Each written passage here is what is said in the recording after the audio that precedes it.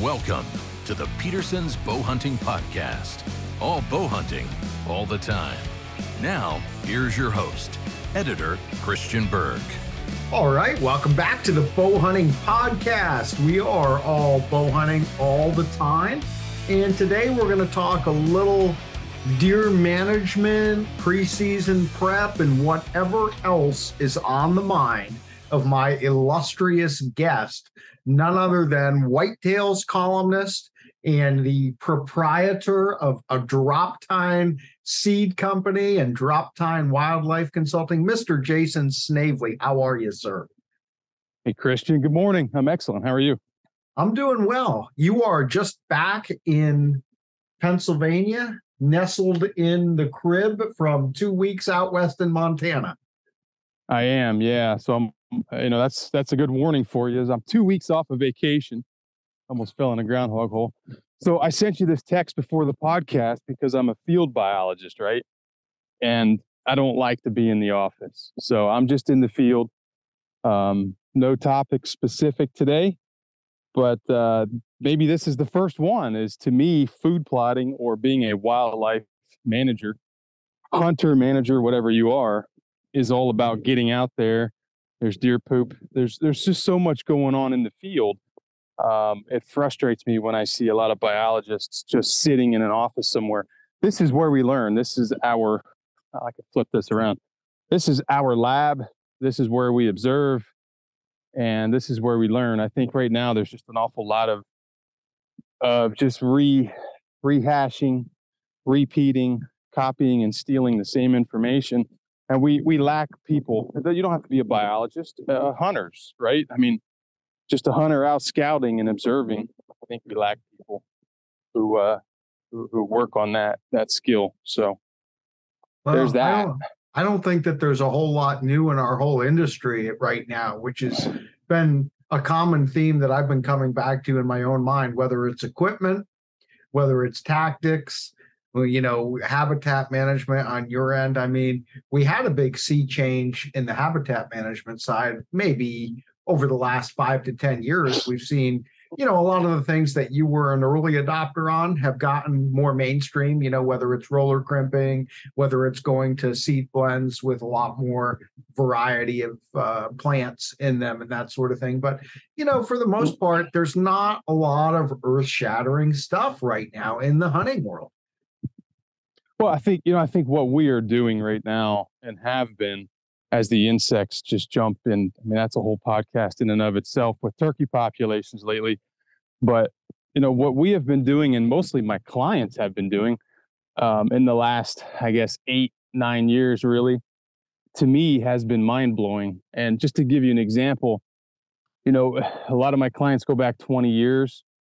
And of course, if you go to South Texas, managing for, as you've hunted down there intensively, it's 86 degrees today, and there's a lot of bugs in this field. So if I'm swatting, it's a good sign. But, obviously South Texas is really the birthplace of intensive deer management, and to each his own. But I've had clients, 20 plus years say, okay, we've hit a glass ceiling. We've hit a plateau. I just got hired before I left for vacation by a new client in Wisconsin. Perfect example. This particular gentleman probably does not need a wildlife consultant, to be honest with you. He could probably be a wildlife consultant. And he's just a professional. He owns his own business, but he's been managing in Wisconsin, which, as you know, is a trophy producing state in its own right for, 30 years. But he called me up and he said, I think what you're doing is the next best thing. And I said, I agree. And we looked at his bucks, and at maturity, he's got some 180s, 190s, and has actually killed some 200 plus inch animals. But he firmly believes, and I agree with him, that he can consistently kill more of those bucks at maturity if he focuses on nutrient density and just really the holistic regenerative soil health movement. So I think that's pretty exciting, and the stuff that I get to see, I learn just as much from clients as they learn from me, but the stuff that I get to see from them is I just choked on a bug. is pretty astounding. And they make observations out here in the field and report back. So we're all just learning together. This is even though it's nature's approach, this is a relatively new approach. So we're all kind of learning together and having fun. All right. So I'm going to back you up a little bit because we're here in mid-July. And before we dive into all this regenerative talk and get too deep, we need to back it up a little bit for the average deer hunter. And before we even do that, I got to pay the bills, Mr. Snavely. And so did you know who the Bow Hunting Podcast is presented by now? Did you tell me? No, but it's funny you should ask, and I appreciate you asking. It's presented by Lancaster Archery Supply. Oh, no kidding. Yeah, so for all your bow hunting, right here down the road in Lancaster County, Pennsylvania. I love those guys. They are good guys, and I want everyone to know that for all your bow hunting needs, you want to visit lancasterarchery.com. They've got the gear, they've got the knowledge, they've got the passion. And I love that tagline because everybody that I have as a guest on this podcast is passionate about what they do, whether it's bow hunting, habitat management, whatever.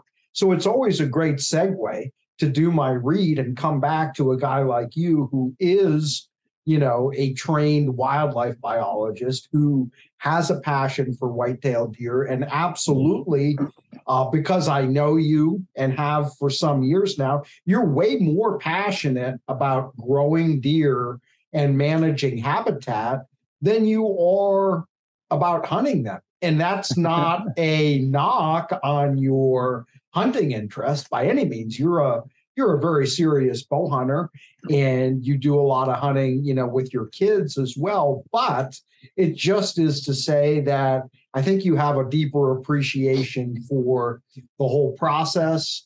And, just like you talked about, playing with what you can do as a habitat manager to maximize sort of the benefits for the deer, but probably a whole lot of other wildlife species in the process, and doing that in a way that's not only leading to our selfish, if you want to call it that, our hunter-minded goals, which is bigger antlered bucks, but actually it's enlightened self-interest in a lot of ways with some of these newer methods that you're promoting, because yes, we're getting bigger bucks. Yes, we're getting better bow hunting. We're getting maybe more deer sightings, but we're also actually doing things that are better for the environment than the quote unquote traditional methods of commercial agriculture, if you will. Yeah, I've always been a bow hunter, and that's how it started for me, was sneaking out of ninth period study hall. Well, with the permission of my ninth period study hall teacher, which probably wouldn't happen today. But yeah, absolutely.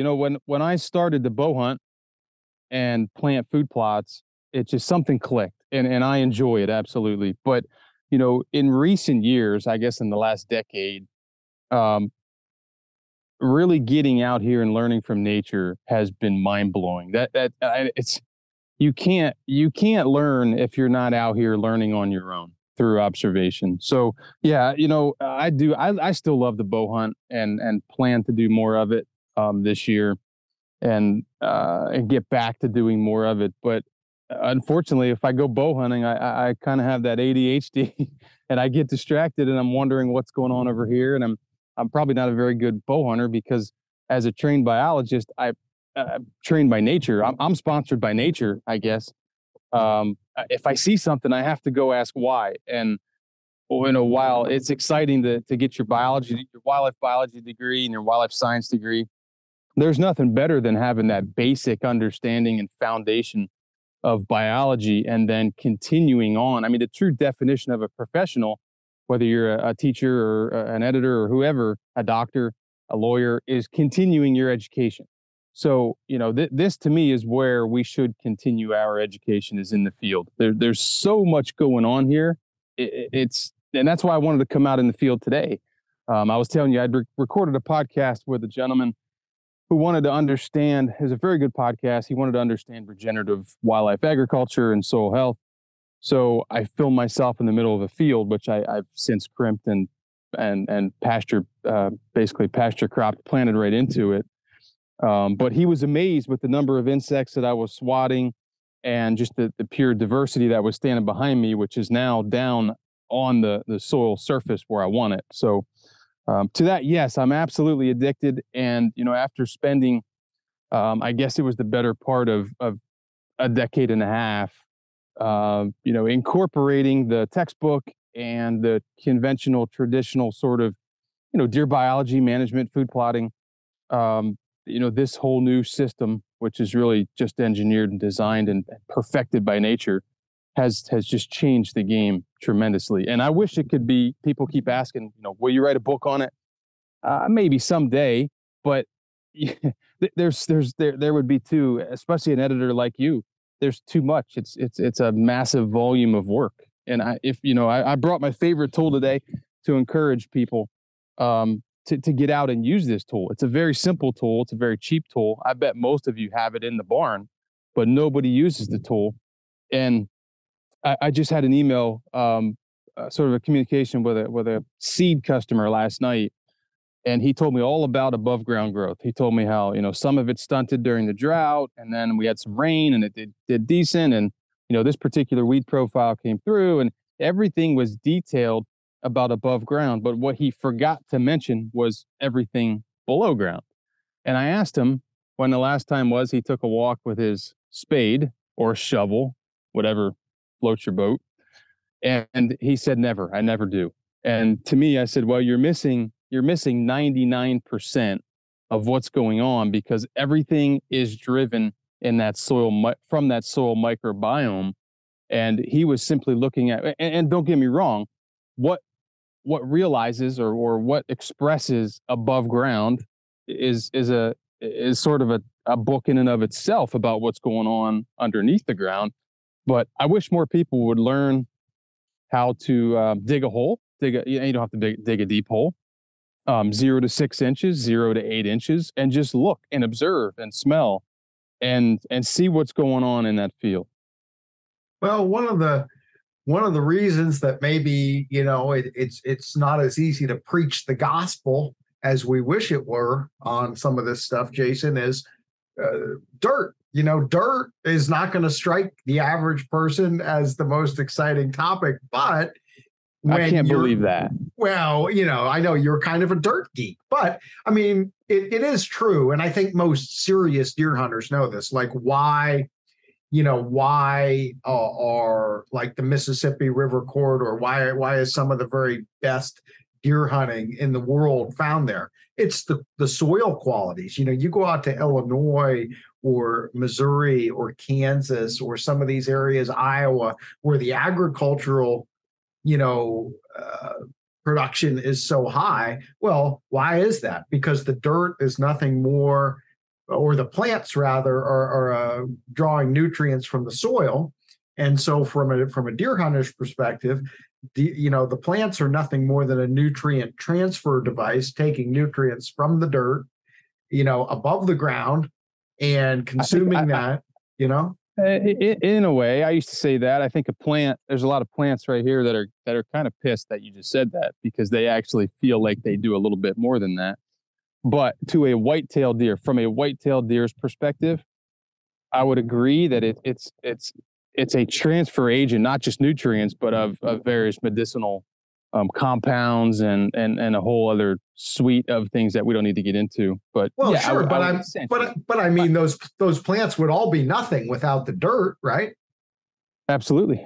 They can grow, as you see in hydroponics, which I think is a complete disaster, in my opinion. But yeah, absolutely. The soil microbiome is extremely important. And I know it's hard to talk about it a lot, but, kind of bringing us back to what does this have to do with a bow hunter?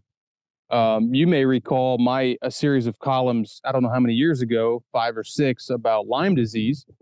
When I got Lyme disease, I quickly realized that the conventional doctors, physicians really didn't know much about it.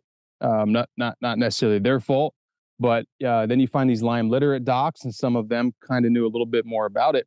But I realized, and I think it made it easier for me to do this because of my biology background, But I quickly realized that I was going to have to teach myself about what kind of dysfunction was going on in my body, and that it wasn't necessarily the tick or the specific microbe that jumped on board to wreak havoc in my body, but it was the condition of my body when I got bit by that tick, or ticks from, quite frankly, Mexico up to the Peace River in Canada. So, that's what forced me to learn. I still love bow hunting, but that's what forced me to learn about how to optimize soil health so that we can optimize or maximize the health of white-tailed deer, right? That's ultimately my job. I know it sounds sometimes great and sexy and hard to believe, but my job is to make every single property that I'm hired on an island and as unique as I possibly can. Well, let's back up and talk about that and start with this field that you're in, because I don't know where this field is at. In the Actually, you've been in this field. Well, I have. But what I'm saying is I don't know where it's at in your annual cycle of plantings and crimpings and growings. But what I want to say is, it looks like a weed field. And most people would say, hey, this looks like a weed field. And I know a big part of what you preach with regenerative wildlife agriculture is we've got to change our mindset of what a food plot should look like to the eye of man. Yeah, and I don't know that necessarily we have to. I think if this is what you're interested in, and there's a whole suite of reasons that I think you should be as a deer hunter, this is an option. Do you have to do this to all of your acreage and food plots? Absolutely not. If the deer could talk, it is my opinion that they love this particular management. And I just had a client ask me yesterday, how come this guy's food plots look so good? And I don't know the guy, but it was a video and he sent me a picture of it. And he said, my question to him was, well, what is his management, right? And why are you comparing how his food plots look to how your food plots look?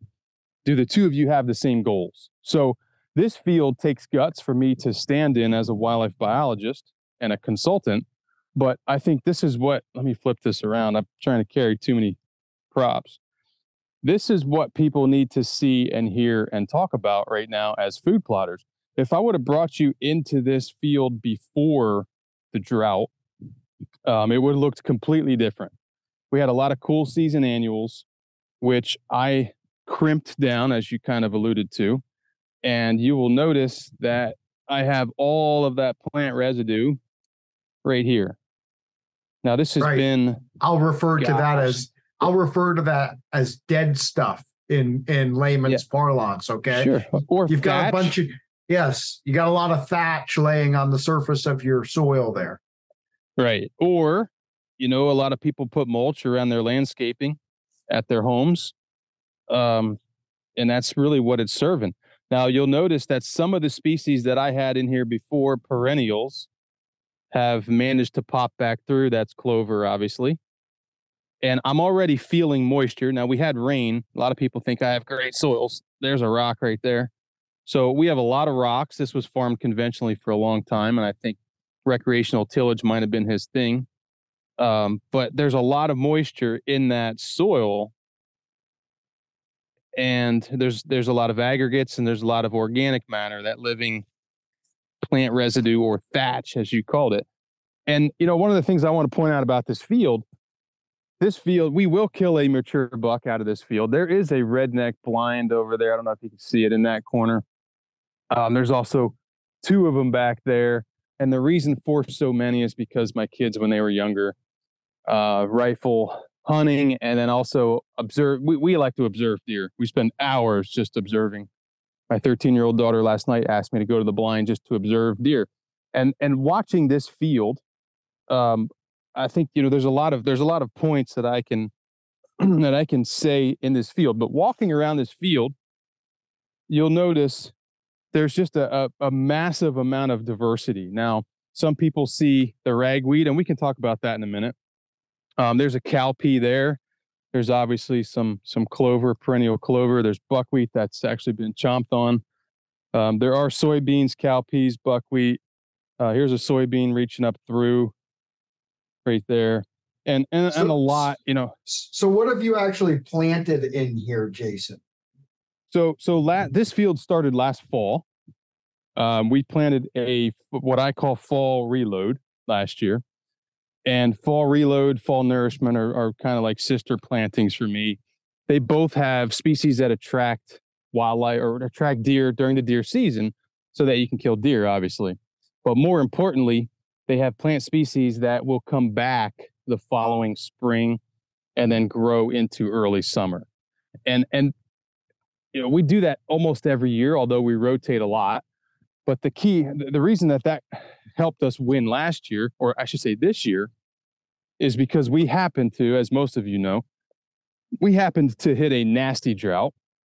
And if you were in that conventional model whether it's turkey season for you or April, May, whatever, and you're disking up, plowing up your fields or whatever, you would have been pretty close to hitting a new stand in that drought. I left my cool season annuals come back. They had already established in the fall. They came back and they grew through soil moisture. So we retained a lot more moisture, as you can see, with all that thatch or mulch. And they basically were more resilient, stretched through that drought dry period. And I was able to just let them do their thing. And, a lot of people panic and they say, well, there's cereal rye in there. And, those mature seed heads are going to produce a viable seed. And that's going to be a problem or a weed in the plot. And I disagree with that completely. I don't know if I could do this or not, but there you see is a cereal rye head that somebody plucked the top off of, probably birds, probably not deer. And there are a couple of heads that are still on, but most of them roller crimp terminated down at the ground surface where the microbes can start chewing them up and consuming those. And obviously some did stay standing. So I came in, and I swear to God, I didn't plant this, but there's a turkey feather for you. But I came in then after the drought somewhat passed and roller crimped it down. And then I drilled in warm season annuals, just a mix of 15, 17 different warm seasons. There's actually some corn in this row that's gotten chomped. Cowpeas, more corn, sorghum Sudan, cowpeas. And you'll notice, one thing you'll notice, this is what when I talk about reading nature, that's sort of a hollow point, right? Without mentioning what the heck that means. But I noticed that a lot of my legumes are doing better in this particular blend. Now there is sorghum Sudan, are some oats growing in here, but a lot of the legumes, meaning that's a soybean there. This is a forb, that's buckwheat. Everybody knows that. But, when we planted a more of a heavier carbon in that, by carbon, I mean grasses. I had a lot of grasses in that fall plot that would then come back spring, summer. You have a carbon nitrogen ratio, and the soil is chasing that carbon nitrogen ratio. So when it throws a particular species, it's telling me that it's looking for more nitrogen, right? And the other thing I want to mention is I want my deer to work. I don't want to make them too lazy, and I don't want them standing in a monoculture. And actually, on the other side of that hedgerow is a monoculture soybean field. And then there's a hedgerow, and then the next field is actually a monoculture string bean field. So a lot of monoculture in the area, and it's the perfect opportunity to observe deer and see what they prefer. Now, I'd be lying if I said that they weren't out in those monoculture fields, but they're in this field an awful lot, as are the turkeys, as evidenced by all the deer droppings and the fact that we will stand in that or sit in those redneck blinds and just observe deer. So back to my point about, I'm walking around right now. This rings true, right now during the warm season as well as during the hunting season. I want to make my deer work for food, right? And I want them to walk around, and I want them to have options. If they're looking for a specific grass, and deer do eat grass, I want them to, let me flip this again. I want them to work, I want them to walk around, and I want them to find what they're looking for specifically. For a number of reasons. Number one, that's what they're engineered to do. They're engineered to walk around and work. Number two, during the hunting season, the more I get them on their feet on my property, obviously, the more susceptible they are to me shooting them.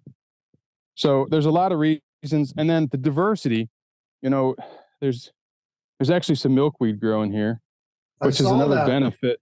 I was going to ask you, are you trying to help monarch butterflies, or is that good for deer? Absolutely love to help anything in a holistic systems approach. It's all about the whole system. And I actually have a bee yard down there. I don't know if you can see that or not, but those bees are a bee yard. What's a bee yard? That just means that I have beehives in a designated bee area. And a lot of this, quite frankly, especially as you get closer to my bees over there, a lot of this is planted specifically for the honeybees, because I believe they complete an ecology, even though they're not a native species. So a lot of the nectar and a lot of the pollen in here is obviously goes to them. But so yeah, this is how I want my deer. I'm just kind of meandering around here. And if you watch our deer, they will do this. They will move around. They will seek out specific plants. I know that's probably hard to believe. But there's soybeans there. And if you get down on your hands and knees, you see a lot of other smaller plants that are trying to poke through. But, whitetails, I think we've talked about this before, and I have briefly in my column, is whitetails are absolutely in tune with what they need, right? They can't just go to the pharmacy and pick up a drug or a steroid or a vaccine or whatever. They have to do what those chemists do when they create those heroic drugs. They have to come out here and they have to consume plants that also have microbes in and on them. So I like to give them options, and I like to make them work and make them move. Well, I mean, it makes sense. And honestly, if you ever observe deer, again, it just comes down to, if you're a deer hunter, you see this all the time. And to your point, you can have an entire field of soybeans or corn or whatever. And yeah, you see deer come out into those fields and feed on what's there, but they're always nibbling on, something else along the edge of the woods or something in the tractor path or whatever. And of course, as you see deer moving through the woods, they're grabbing, a little bit of this and a little bit of that. And It is amazing that, they sort of know. I mean, to me, right, I mean, like, I'm a person of faith. And so to me, it actually makes perfect sense. Like, how does a deer know, if they've got, this problem or that problem, that they're going to seek out these certain plants, with different chemical compounds, as you talk about, that are beneficial for that? Well, I mean, to me, it points to just the design of nature, but it is amazing, in that they have the ability to do that, because, you do sort of sit and wonder, how much of that is conscious thought versus just instinct. And but you think about a food plot like yours, and again, I say, not to be funny or critical or anything, like, just literally to help people understand, it looks like a wheat field, and so I don't know how many different species of plants are out there, but the proof is in the pudding. It's not about, if your goal is to provide for deer and kill deer, it doesn't really matter what your food plot looks like if it's effective. Well, and that's the funny part, is we find ourselves calling these fields, ugly plots, as a lot of my clients refer to them, and I started referring to them, ugly plots. If you think about what a weed is, and you can go the agricultural direction or the deer direction, to a deer, a forb, a weed is a forb. To a deer, a weed is a plant, right? So we kind of get this, I guess it would be egocentric as well as humanistic approach to what a plant is. And because we didn't buy it in a sack and it's not on the seed tag or bag, wherever you're from, that means that we don't want to see it. and we have to spray a toxin to kill it. The whitetails don't necessarily want that. Trust me. And we can go down that whole toxin rabbit hole with glyphosate and now everything else that we're going to incorporate into spraying all over. I mean, they're currently spraying the soybeans and string beans, and we're watching deer walk across those fields and consume those chemicals that were just sprayed on the plant. That's massively destructive to the wildlife that we all love. So, but the other thing is, I guess going back to that weed comment and a nasty, messy weed field, that's what deer prefer. That's what deer eat, right? This may not make a good magazine cover for a nonprofit, magazine or publication or whatever. To me, it does, but to many it doesn't. But to a whitetail, it's important to understand that, before monoculture agriculture, whitetails likely consumed 150, 200, 250 different plants, right? They don't need to eat. And if you ever watch them out in my field, this field here, they will nibble on, some legumes a little bit. They'll hit the soybeans, the cowpeas, maybe even some sun hemp. But then they'll move on quickly to ragweed, to even some of the ryegrass. And lately they've been hitting the corn and the sorghum, which makes sense to me for a whole nother reason. But I think we need to change. We need to think about what whitetails want, not what we want and what looks good. And the great thing about this is this system allows you to get rid of chemicals. There's absolutely, I shouldn't say chemicals, or rid of man-made synthetic garbage. So let's dive into that next. But just to reinforce what you said, in my previous life, before I was the editor at Peterson's Bowhunting, I was the outdoor writer at a newspaper here in Pennsylvania, and I used to write about a more wide variety of topics dealing with nature, so literally other animal species, plants, things like that. I remember I did an article one time just about the dandelion. Okay, so we could hold this up as that is a quote unquote weed, right? People who buy Scott's Weed and Feed don't want to see dandelions in their yards. But if you look at the history of the dandelion and all the different things that Native Americans use that plant for, it was used to make like a tea. It was used to treat different, maladies. And there's all kinds of animals that will eat dandelions, as well as think about even our own grandparents. So that's just 2 generations removed from us, right? And when our grandparents were alive, dandelion wine and dandelion salad and things like that would have been very common things that we would have consumed those dandelions. So a lot of times what we think of as a weed today is, like you say, it's just a plant that isn't necessarily the particular plant that we want to see in an area where we're doing monoculture, which could be a yard where all we want to see is, bluegrass or Bermuda grass or whatever. And so we only want one particular species of grass, or it could be in a farmer's field where he wants to see nothing but Pioneer Roundup Ready soybeans and nothing else, or a particular kind of corn and nothing else. But it doesn't mean that those plants are bad. Yeah, I think you opened up, and that was a perfect segue to where I'm at right now. This is why I stopped here. Really didn't plan it, but boy, there's so many different directions to go there. What are we looking at here, Jason? I see 2 different kinds of plants.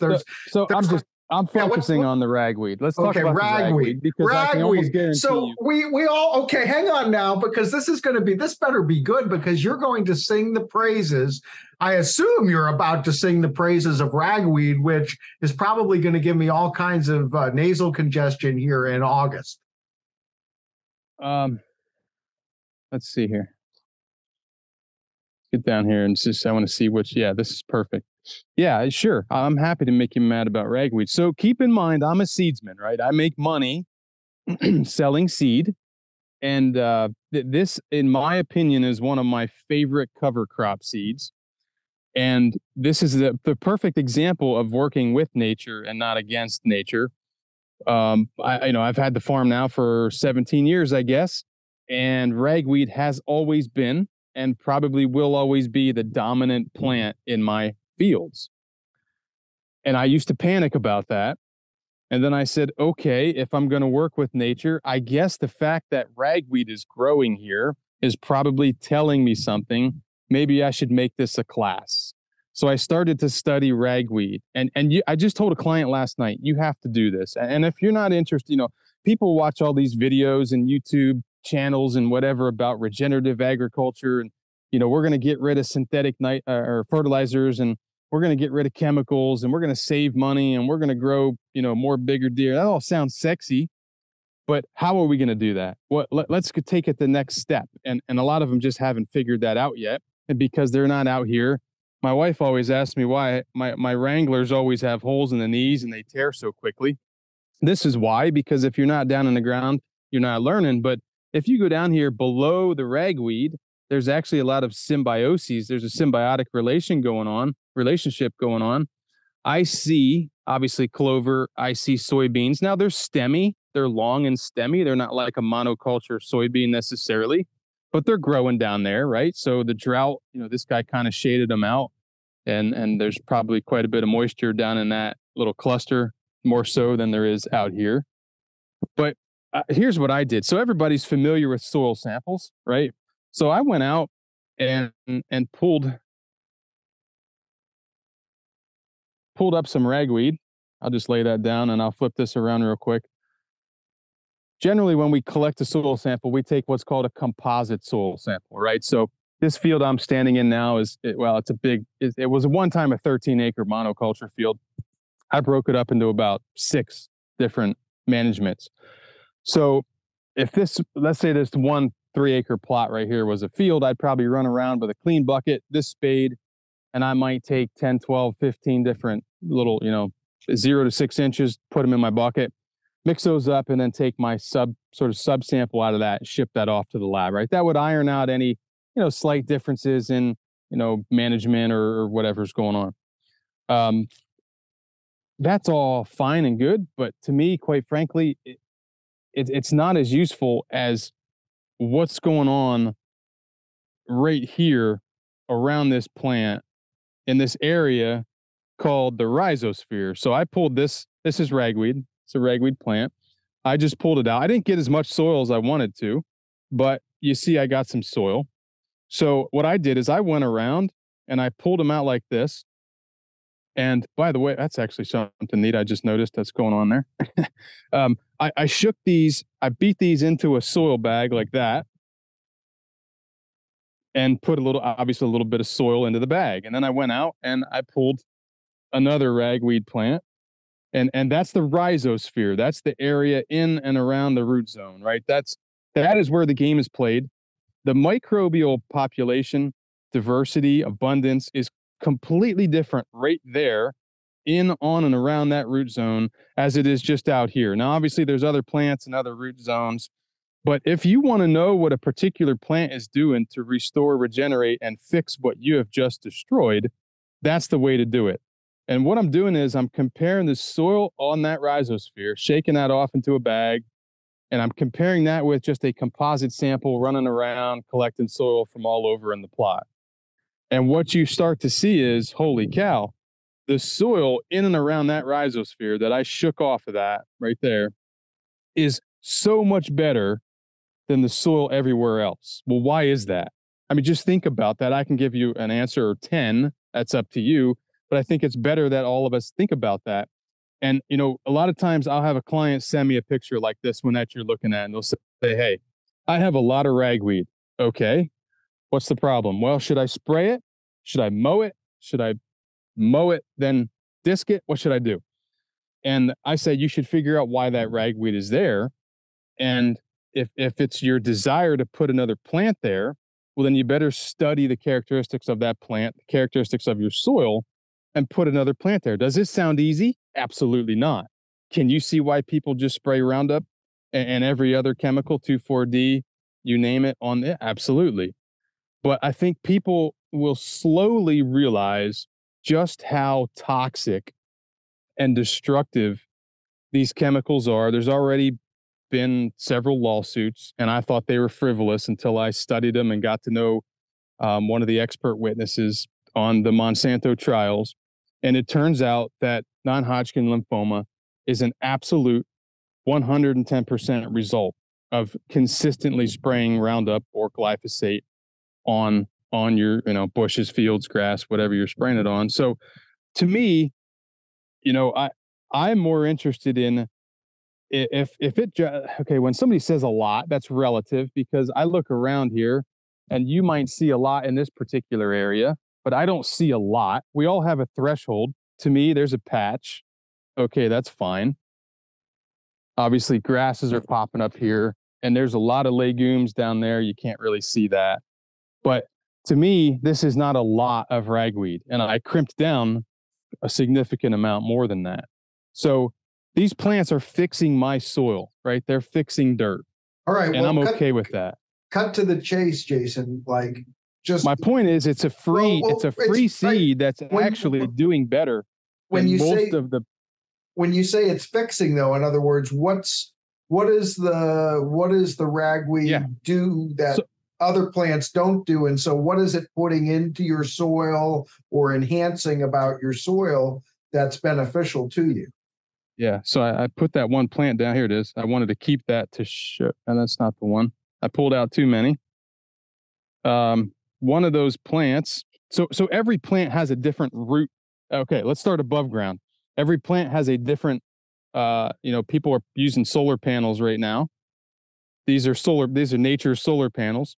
Look at the different shape, different size, the way that captures sunlight. Now I'll just go down there and pull out that soybean seedling. Obviously, almost looks like clover. It's a trifoliate, different shape, different, layer. It sits differently. You go down even lower, and there's a perennial clover. I'm not real good at holding this out there. There's a perennial clover, right? Now, when you go below ground to that root structure, it's the same thing. They all have a different root structure. Some are more fibrous, some stay shallow, some go deep. Here's one of those ragweed plants I pulled out, and you can see kind of the deeper tap roots that were digging, and they were pulling nutrients out of the ground. So all these nutrients that you add from a bag, every single one of those macro, micronutrients are in that soil. Nature did that for a very, very long time, before 1940 or whatever, when somebody started selling a cheat in a bag. So I guess my point is this is a completely free seed that I once cursed that is actually doing better at improving my soil than a lot of the plantings that we're planting in if I wanted this to be a monoculture plot, this could be a monoculture plot. But I will make a guarantee right now, and that is we will kill at least one mature buck out of this corner. And we could probably kill, most years we kill 2, and we could probably kill 3, bow, rifle, flintlock, whatever we want to do. And that's because nobody else in this neighborhood is managing their food this way. So I just, the composite to shaking the soil off at the root zone, to me, is where the game is in the future. And that's what we've been doing for the last 6 years is taking all of those species that we put in bags and planting them in stripping them out. So monoculture, obviously. And then we pull up the root zone, we shake the soil off the root zone, and we say, okay, this particular soil is, and there's 2 ways of looking at it. This particular soil in and around, let's say, chicory is void or it's depleted of calcium compared to the composite sample just taken randomly in the field. What does that mean? Well, that means that the plant could be taking up that calcium in excess, more so than the rest of the field, right?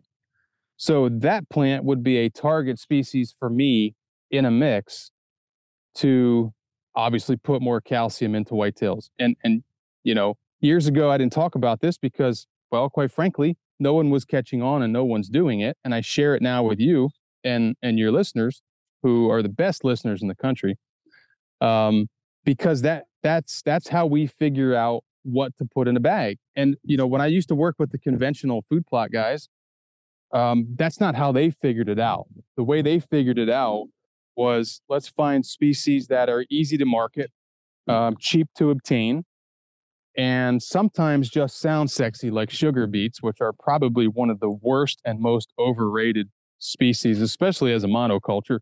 And they don't do well with other species, but they sound sexy, right? Sugar beets. So there's that. And as I move, there's deer poop and so more soybeans are popping up in this particular area. And then obviously my perennial clover. And one thing I want to mention as I get over here, this is, see if I can find one. I got a lot of bugs on me here. We're talking about medicinal value of having some of these non-popular species. I know when I first started planting or incorporating plantain into my food plot blends, there were some people online who laughed and asked me if that was a banana. And I still see that from time to time. They kind of thought it was a joke. But plantain and chicory are very, very medicinal. And you kind of mentioned another one yourself. Here it is. So plantain. Yeah, dandelions obviously are the same way. But and this was eaten prior to, or actually during the drought. This plantain was, and hasn't been touched since. But it was a very, very important plant during the dry weather. And I'll let all the deer biologists try to figure that one out. But again, that kind of shows you options. I like my deer to have a lot of options. And, I want them to work. Well, you talk about making them work, and it's not really that hard. You're just talking about you want them to be able to. It's actually a benefit as a hunter, because you're just talking about the fact that they need to move around within your plot there. So that's right. That's working. Well, that's just maybe encouraging them to move to within shooting range of wherever you happen to be set up over the course of the evening or whatever. Yeah, I would rather have multiple plots that look like this in good hunting locations that are perhaps used by different doe groups or different bucks during the hunting season, and spend time on those than have multiple monoculture plots. And I'm not saying you shouldn't. And actually, in this particular spot where I am right now, we might have more of a 6 or 7 or 8 way blend, because we specifically look to target 2 animals and hopefully get them out of here, early. Well, and the thing is, you talked about how you could have a monoculture plot there. But again, you mentioned it earlier, you've owned the farm for 17 years. I've known you for well over half of that anyway. And I can remember when you did have monoculture plots right there, probably in that field. So, yeah, you're not doing things differently now.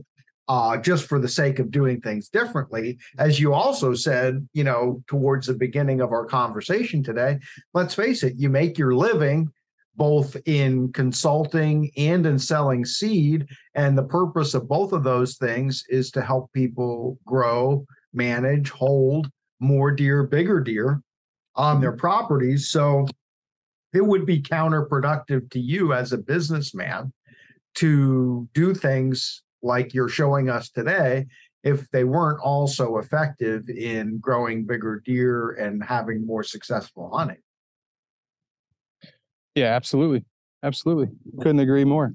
And now the other thing, let's jump into this, because time is going on. I don't know if you realize this, but when you start talking about dirt and plants and roots, you can really go on. And I'm trying to continually bring this back to, the quote unquote average folks who are listening to the show. And okay, what does this mean to me? What can I do?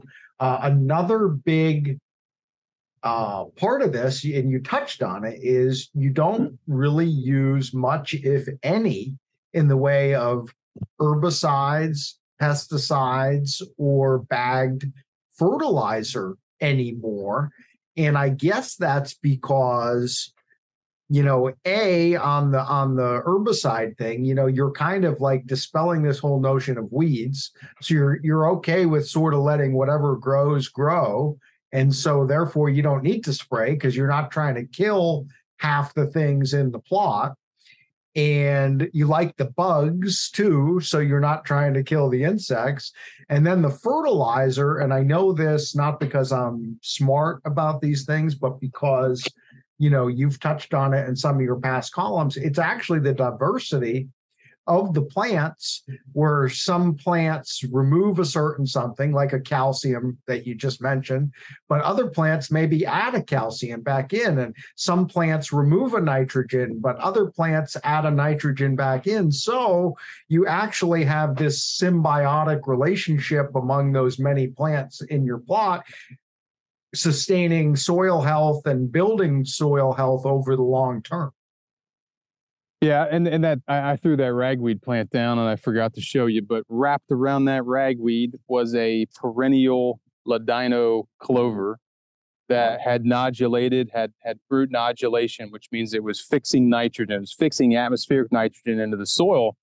And it was interesting that it was structurally wrapped around that ragweed plant, but at the same time, it's growing right next to a ragweed plant. So those two plants were undoubtedly exchanging resources, nitrogen for who knows what, probably a calcium or a phosphorus, or something along those lines, because we know, and all the listeners now know that ragweed, and I'm just giving you one example because it's such a common plant here.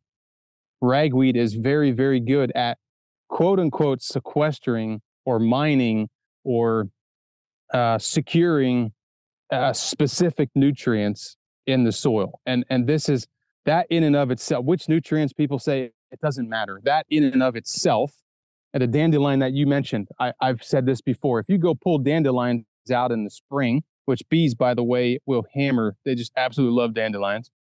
But if you pull them out in the spring, oftentimes you find a higher proportion of earthworms in and around that root channel of the dandelion.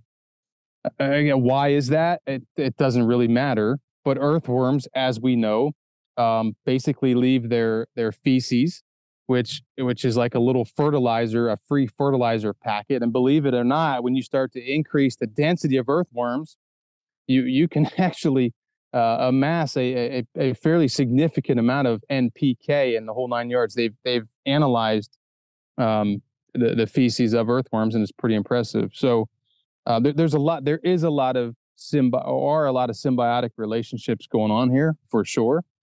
And you know what, this I should probably say that this particular plot, if anybody farms, they've certainly heard the term cover crop.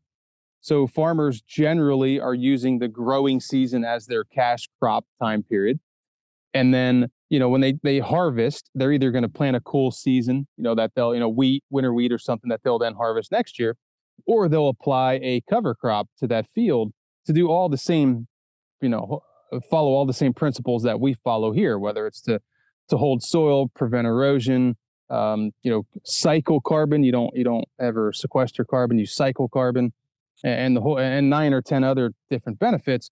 Our cover crop, if you will, in air quotes, is to me is right now during the summer, right? A lot of guys who read the magazine and gals who read the magazine say, well, I can't plant these big, I don't have a lot of acreage to hunt. I can't plant these big monoculture soybean plots.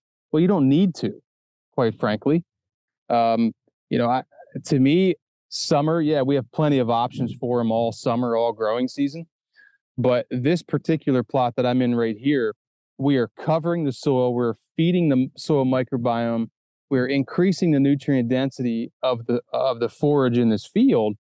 And our cash crop's coming up soon, probably next week, when we'll start planting right into this with the cool season species. So this is, triticale, radish, turnips, and a whole other host of plants, cool season plants that we will then harvest year off of.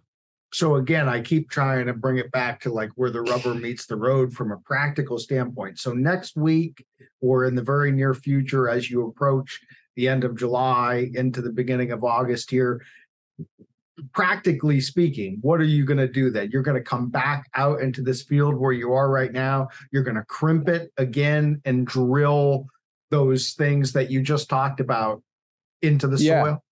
Yeah. So understand, I'm not going to look for a monoculture brassica plot to bow hunt over, right?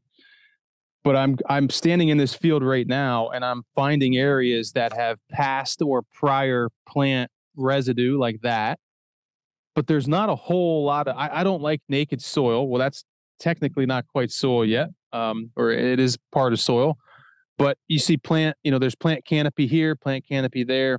There's plenty of space in this food plot or this field, whatever you want to call it, for the cool seasons to realize when I drill them or broadcast them right into this field. So yes, that's what I will do is I will come in here and probably drill this particular field. You could broadcast it as well.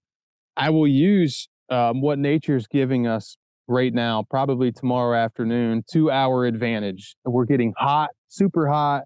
We are getting a little bit of rain, which I wish it would shut off. That's probably not what you're used to hearing others say. But I like to use nature and use this hot, dry period to scalp this particular plot. And what does that mean? What does that mean? Scalp it. Yeah. So bush hog, mow, whatever. I want to get rid of this canopy, this top, the plant residue. I want to mow it down, and then that's going to open up all of these. This is the ideal. Let me flip this around. This is the ideal seed bed right here for me. I have years of plant, this past year, plant residue. And then as you dig down in there, you see this, obviously the soil is nice and moist. There's another rock. But with this open soil, obviously anything I lay in there now is going to germinate. And since we have biologically active soils, because we've removed the toxins, the high salt fertilizers, the monocultures, all that garbage, that seed, once it hits that soil, which is biologically thriving, is going to absolutely, there's an old deer turd there too. So it's all decomposing right there. And again, you don't have to have 5 or 7 pounds of radish in a food plot. You only need a couple pounds per acre of radish to kill deer all winter long. They're not going to need that much radish. We've gone way overboard with this monoculture yield, tonnage, and all that. Well, it kind of comes back to your point that you made earlier. I'm starting to connect dots in my own mind. If you have an entire field of nothing but radishes and you have all these radishes upon radishes, the deer don't have to work for them. Whereas if you have a field that has 20 things in there that the deer like to eat, and radishes are one of those 20, and a buck comes out in that field and he wants 3 radishes, well, he may have to walk a couple 100 yards to get 3 radishes. And along the way, he's going to find 6 other things that he wants to nibble on. And oh, by the way, he may make it into range of your blind as he looks for those 3 radishes. So again, it makes sense. Now, here's where I really want to draw it all to a conclusion. And again, I'm sure that you could speak for days, not hours, days on these things. And it is sort of fascinating, although I will be curious to see. We'll look at the numbers for this episode as what is the average appetite to listen to an hour about dirt. But when you kind of bring it all together of what you're saying, I guess the question that I would ask, again, as just a regular everyday bow hunter, like, why isn't everybody doing it this way, Jason? It sounds easier. Is it actually easier? Are you telling me that I can literally save the money and time that I would spend on chemicals and synthetic fertilizer, and I can just go out with, an ATV or a side-by-side and crimp? And like you've talked about, you've even seen people just literally drive over stuff, even drive a car out into a food plot and use the tires to just smash down, old growth and plant new stuff. And like you said, you can broadcast it or you can drill it. But I mean, it sounds pretty basic. It sounds pretty simple. Like, this is easier, right? You're going to plant these things. You're not going to get bent out of shape over every weed so to speak, that grows in there. And oh, by the way, the deer really like it. And oh, by the way, it's better for the soil. I mean, like, what's the downside here? What's the rub? What am I missing? So I'm laughing because traditionally the most difficult thing for me when working with clients, especially in states, as you know, like Pennsylvania, southeastern US, and even New England, traditionally it has been trying to convince them that you've got to stop killing immature bucks and teaching them what a mature buck looks like. That's always been the banging my head off the desk. This has been harder than that exponentially, and it's entertaining for me, which may irritate some clients. But I got a call from a client the other day, the day I got back from vacation, so I was fully charged, and he actually bought my stuff for a while, drank the Kool-Aid, and saw just very typical responses that he couldn't apply the 4 or 5 inches to his head to and fix. He got frustrated, bought a competitor's seed, and had the same results. Tried to call them. They wouldn't answer the phone and talk to him and help him. He called me and I said, well, what did they say? And he laughed. He said, I get your point. But I'm done listening to all that garbage. Please help me. And it was so funny to me hearing how frustrated he was, Christian. It was like, did you ever go to the dentist for a cavity or for a really bad, like the dentist made you wait 4 or 5 days. You're in so much pain. They've given you that garbage painkiller that doesn't work as good as the whiskey. And you're just in so much pain. That's where he was. Why don't people do this? Why is this so difficult? Well, do you believe that exercise and eating good is better for your health? I mean, I think most Americans probably wouldn't argue with that. But have you sat in an airport? I get to sit in a lot of airports, or walked through a big chain grocery store and watched what people put in their carts. We know cancer is probably one of the results of smoking cigarettes. Have you stood outside in break rooms in corporate America or wherever and watched people smoke cigarettes? It's all very obvious, but it's only sexy on YouTube and in some of the videos. And then people start and they get frustrated. To me, the funny part is the frustrations that they're seeing, weeds that I never saw before, stunted plants, you name it. There's a dozen of those. Those are all signs that you're succeeding. They're all signs that you're succeeding. It's kind of like when you have a major illness or you have chronic anything. All right. So I got to interrupt you. I got to interrupt you. So are you saying that it's not necessarily easier, or it is easier, but it won't feel like it when you start doing it? It's easy in practice, but it's very difficult between the ears. The 5 inches between the ears, people get frustrated because, like you said, when I walked out into this field, that looks like a weedy mess. The peer pressure, people just they fail. But also, we've been brainwashed to believe that the best clover is the tall, good-looking clover with leaflets the size of my hand. Right? That's what we've all been brainwashed. To me, the best clover is the clover when I go out here and there's a bunch of plant residue rolled down by my crimper, which means my crimper, my tractor, other things have stepped on it. And there's a couple pieces, or there's one piece, or there's a whole patch of clover that then persisted up through that and grew, right? I mean, you and I talk sports all the time. The quarterback isn't the kid in youth football who got hit once and cried to his dad and said, take me home in the station wagon, I'm out, right? It's the kid who gets hit and he gets up laughing with his mouthpiece hanging out of his face mask. So I personally think that in nature, only the strong survive. And if that particular clover found its way through all that mess of whatever walked through that field, that's the clover I want deer to eat, not a whole monoculture of clover that have been bred for specific traits that we think are important. So yes, it's difficult, but it's easy. That doesn't make a whole lot of sense, but I think you have to ask people, and that's what I asked this client. I said, before we even talk, and we talked for an hour because he was in pain. I see you looking at your clock, but don't just do this because you saw it on YouTube and you think it's sexy and it sounds great. Yes, you can save a lot of money. Go back to your reasoning for doing it, right? Mine was I had personal health issues related to toxins, Roundup, 2,4-D, stress, chronic stress, etc. If you want to get away from things like that and you want to grow nutrient dense food, you mentioned yourself, this used to be a monoculture soybean field, forward soybeans. I would put manure on them and I'd heavily fertilize them. They looked amazing. And yes, we killed deer, but we had specific bucks that would leave this property, go. We just had a heck of a haze blow over the field. They would go 4 or 5 miles as a crow flies to strip bark off of hemlock trees because of the secondary compounds in those trees.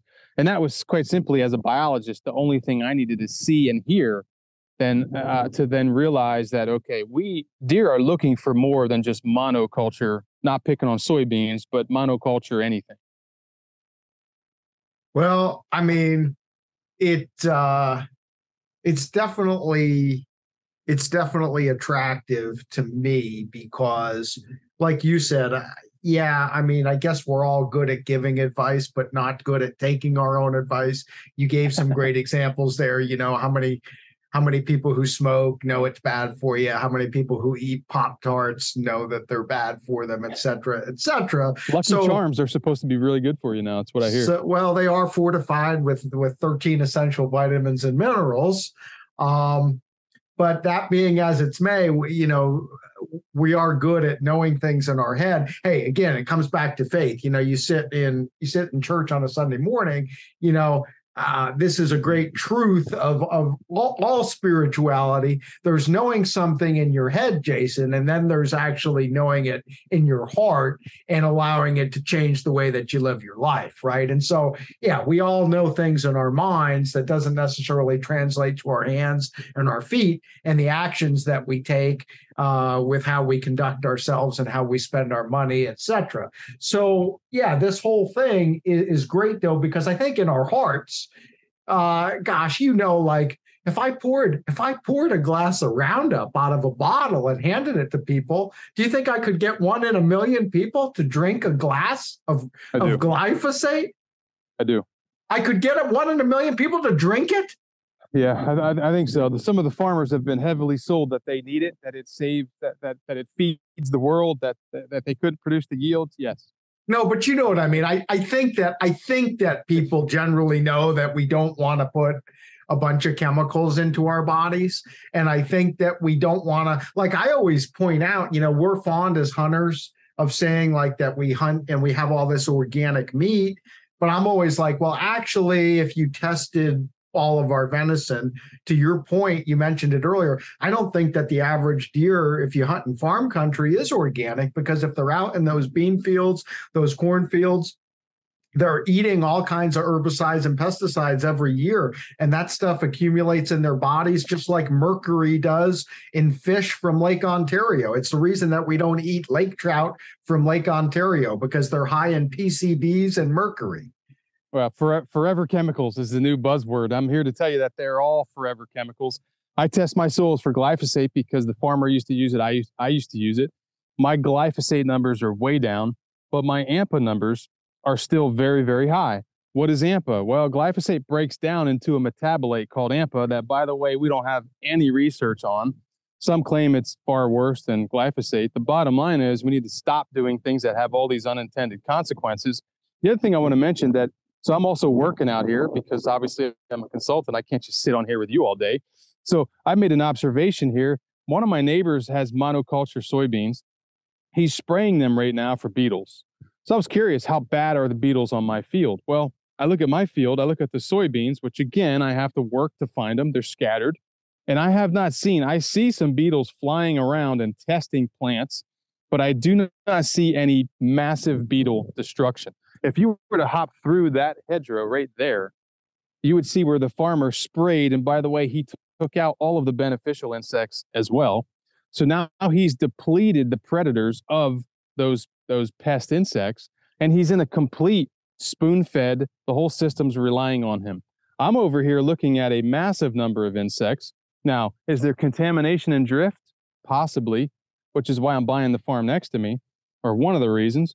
But I'm looking out here and I'm not seeing a significant threshold. I am beating all kinds of insects off of me, but healthy plants grown in this system, by the way, we didn't get into insect pressure at all. That's a whole other podcast. But healthy plants, when an insect jumps on a healthy plant and nibbles on it, you can test the bricks of the plant. If it's a bricks of, say, 12 or 13, which means nothing to you, the insect will likely leave and look for a plant that's not in as good a shape, which is right across the hedgerow, by the way. And the bricks reading on his plants, he doesn't know this, but I test it. The bricks reading on those is like 4 and 5 and sometimes lower. Hang on. So what are you doing? You putting on your ninja costume and sneaking across the hedgerow there at night and getting a sample of your neighbor's soybean leaves? No, I just walk over whenever it's convenient and I grab them. Oh my goodness. Scandalous. Doesn't take a lot. Doesn't take a lot. But the point is, you know, for some of your southern listeners right now, they panic over armyworms, and you know, every year it's a different species. Every year it's armyworms, but other insect species. Those particular insects do not become a problem in a situation like this, because for a number of reasons. One of them is that healthy plants are not. Let me put it this way: everybody has been in an argument that coyotes don't track down healthy, mature bucks or does and eat them, right? I mean, wolves, different story, but coyotes are looking for carrion. They're looking for, you know, the doe that you know, wounded or whatever, got sick from whatever. It's the same thing with insects. They're looking for a plant that is already stressed. It's giving off pheromones that it's stressed, and it's going to go knock it out of nature. That's how nature works. That's why things get sick, and that's why it's very important to build this microbiome in the soil, just as it's important to build it in our guts. Well, you made a lot of good points, and it's funny because we're probably way over an hour, so we've got to wrap it up. But there are things, like you said, gosh, I mean, I don't know. I guess it depends on, we'll see how this episode does, Jason. Proof is in the pudding. But I mean, we could absolutely do a whole hour on insects. We can also do a whole hour on how soil health ties in with chronic diseases of wildlife. Yes. Because you touched on it in some columns. There's some really fascinating research that ties soil health and the quantity of organic matter in soil to long-term viability of CWD prions. There's probably other deer diseases that, you know, shows some correlation between soil health and disease prevalence. So, I mean, there's a lot of layers to the onion here, and we only peeled back a couple today, but why don't we end with this? I mean, if you manage to listen to this whole thing, yeah, you know, chances are the people who are still with us are pretty darn interested in this topic. I know that you have your own resources. People can connect with you on, you know, social media. I think you've got your own podcast. You've got probably some YouTube videos. So why don't you just do that and tell people how they can maybe tie in with the expert a little more permanently than they do just on a one-off podcast here? Well, my favorite is my column, because the column's fun. You obviously have to narrow it down to one or two very, very important items and go after it. But, you know, as you know, there are limitations. I like to do a deep dive if you can't figure that out. I just got zapped on my own fence.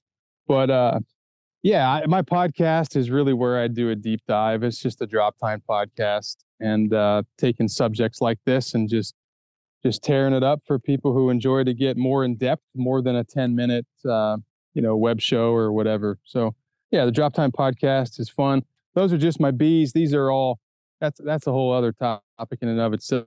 These are all swarms that were captured. I wanted bees. I didn't want to buy bees from somebody else. I wanted bees that nature already vetted for me and said, hey, this particular, it's like a clan or a tribe separating from the pack and making their own. These were all trapped by a friend of mine, and we brought them here and reintroduced them back. So yeah, the podcast is where we do it all. But I enjoy being on your podcast, and I get a lot of good feedback from that. Well, listen, man, thanks for making time for us today. It's funny, you know, you didn't really want to plan a topic, and I didn't know where we were going to go, and I kind of am still amazed, even though it's just happened. So I can't say it's unbelievable. It just happened. I've got to believe it. But like, you walked out into your field with a spade and spent over an hour just showing me roots and plants. And you somehow made it fairly interesting. So for that, I tip my cap to you, sir. Well, thank you. Thank you. Enjoyed it. Thanks for downloading the Peterson's Bow Hunting Podcast. All bow hunting, all the time. Pick up the latest issue of Peterson's Bow Hunting Magazine on your local newsstand. Or connect with us online at bowhuntingmag.com.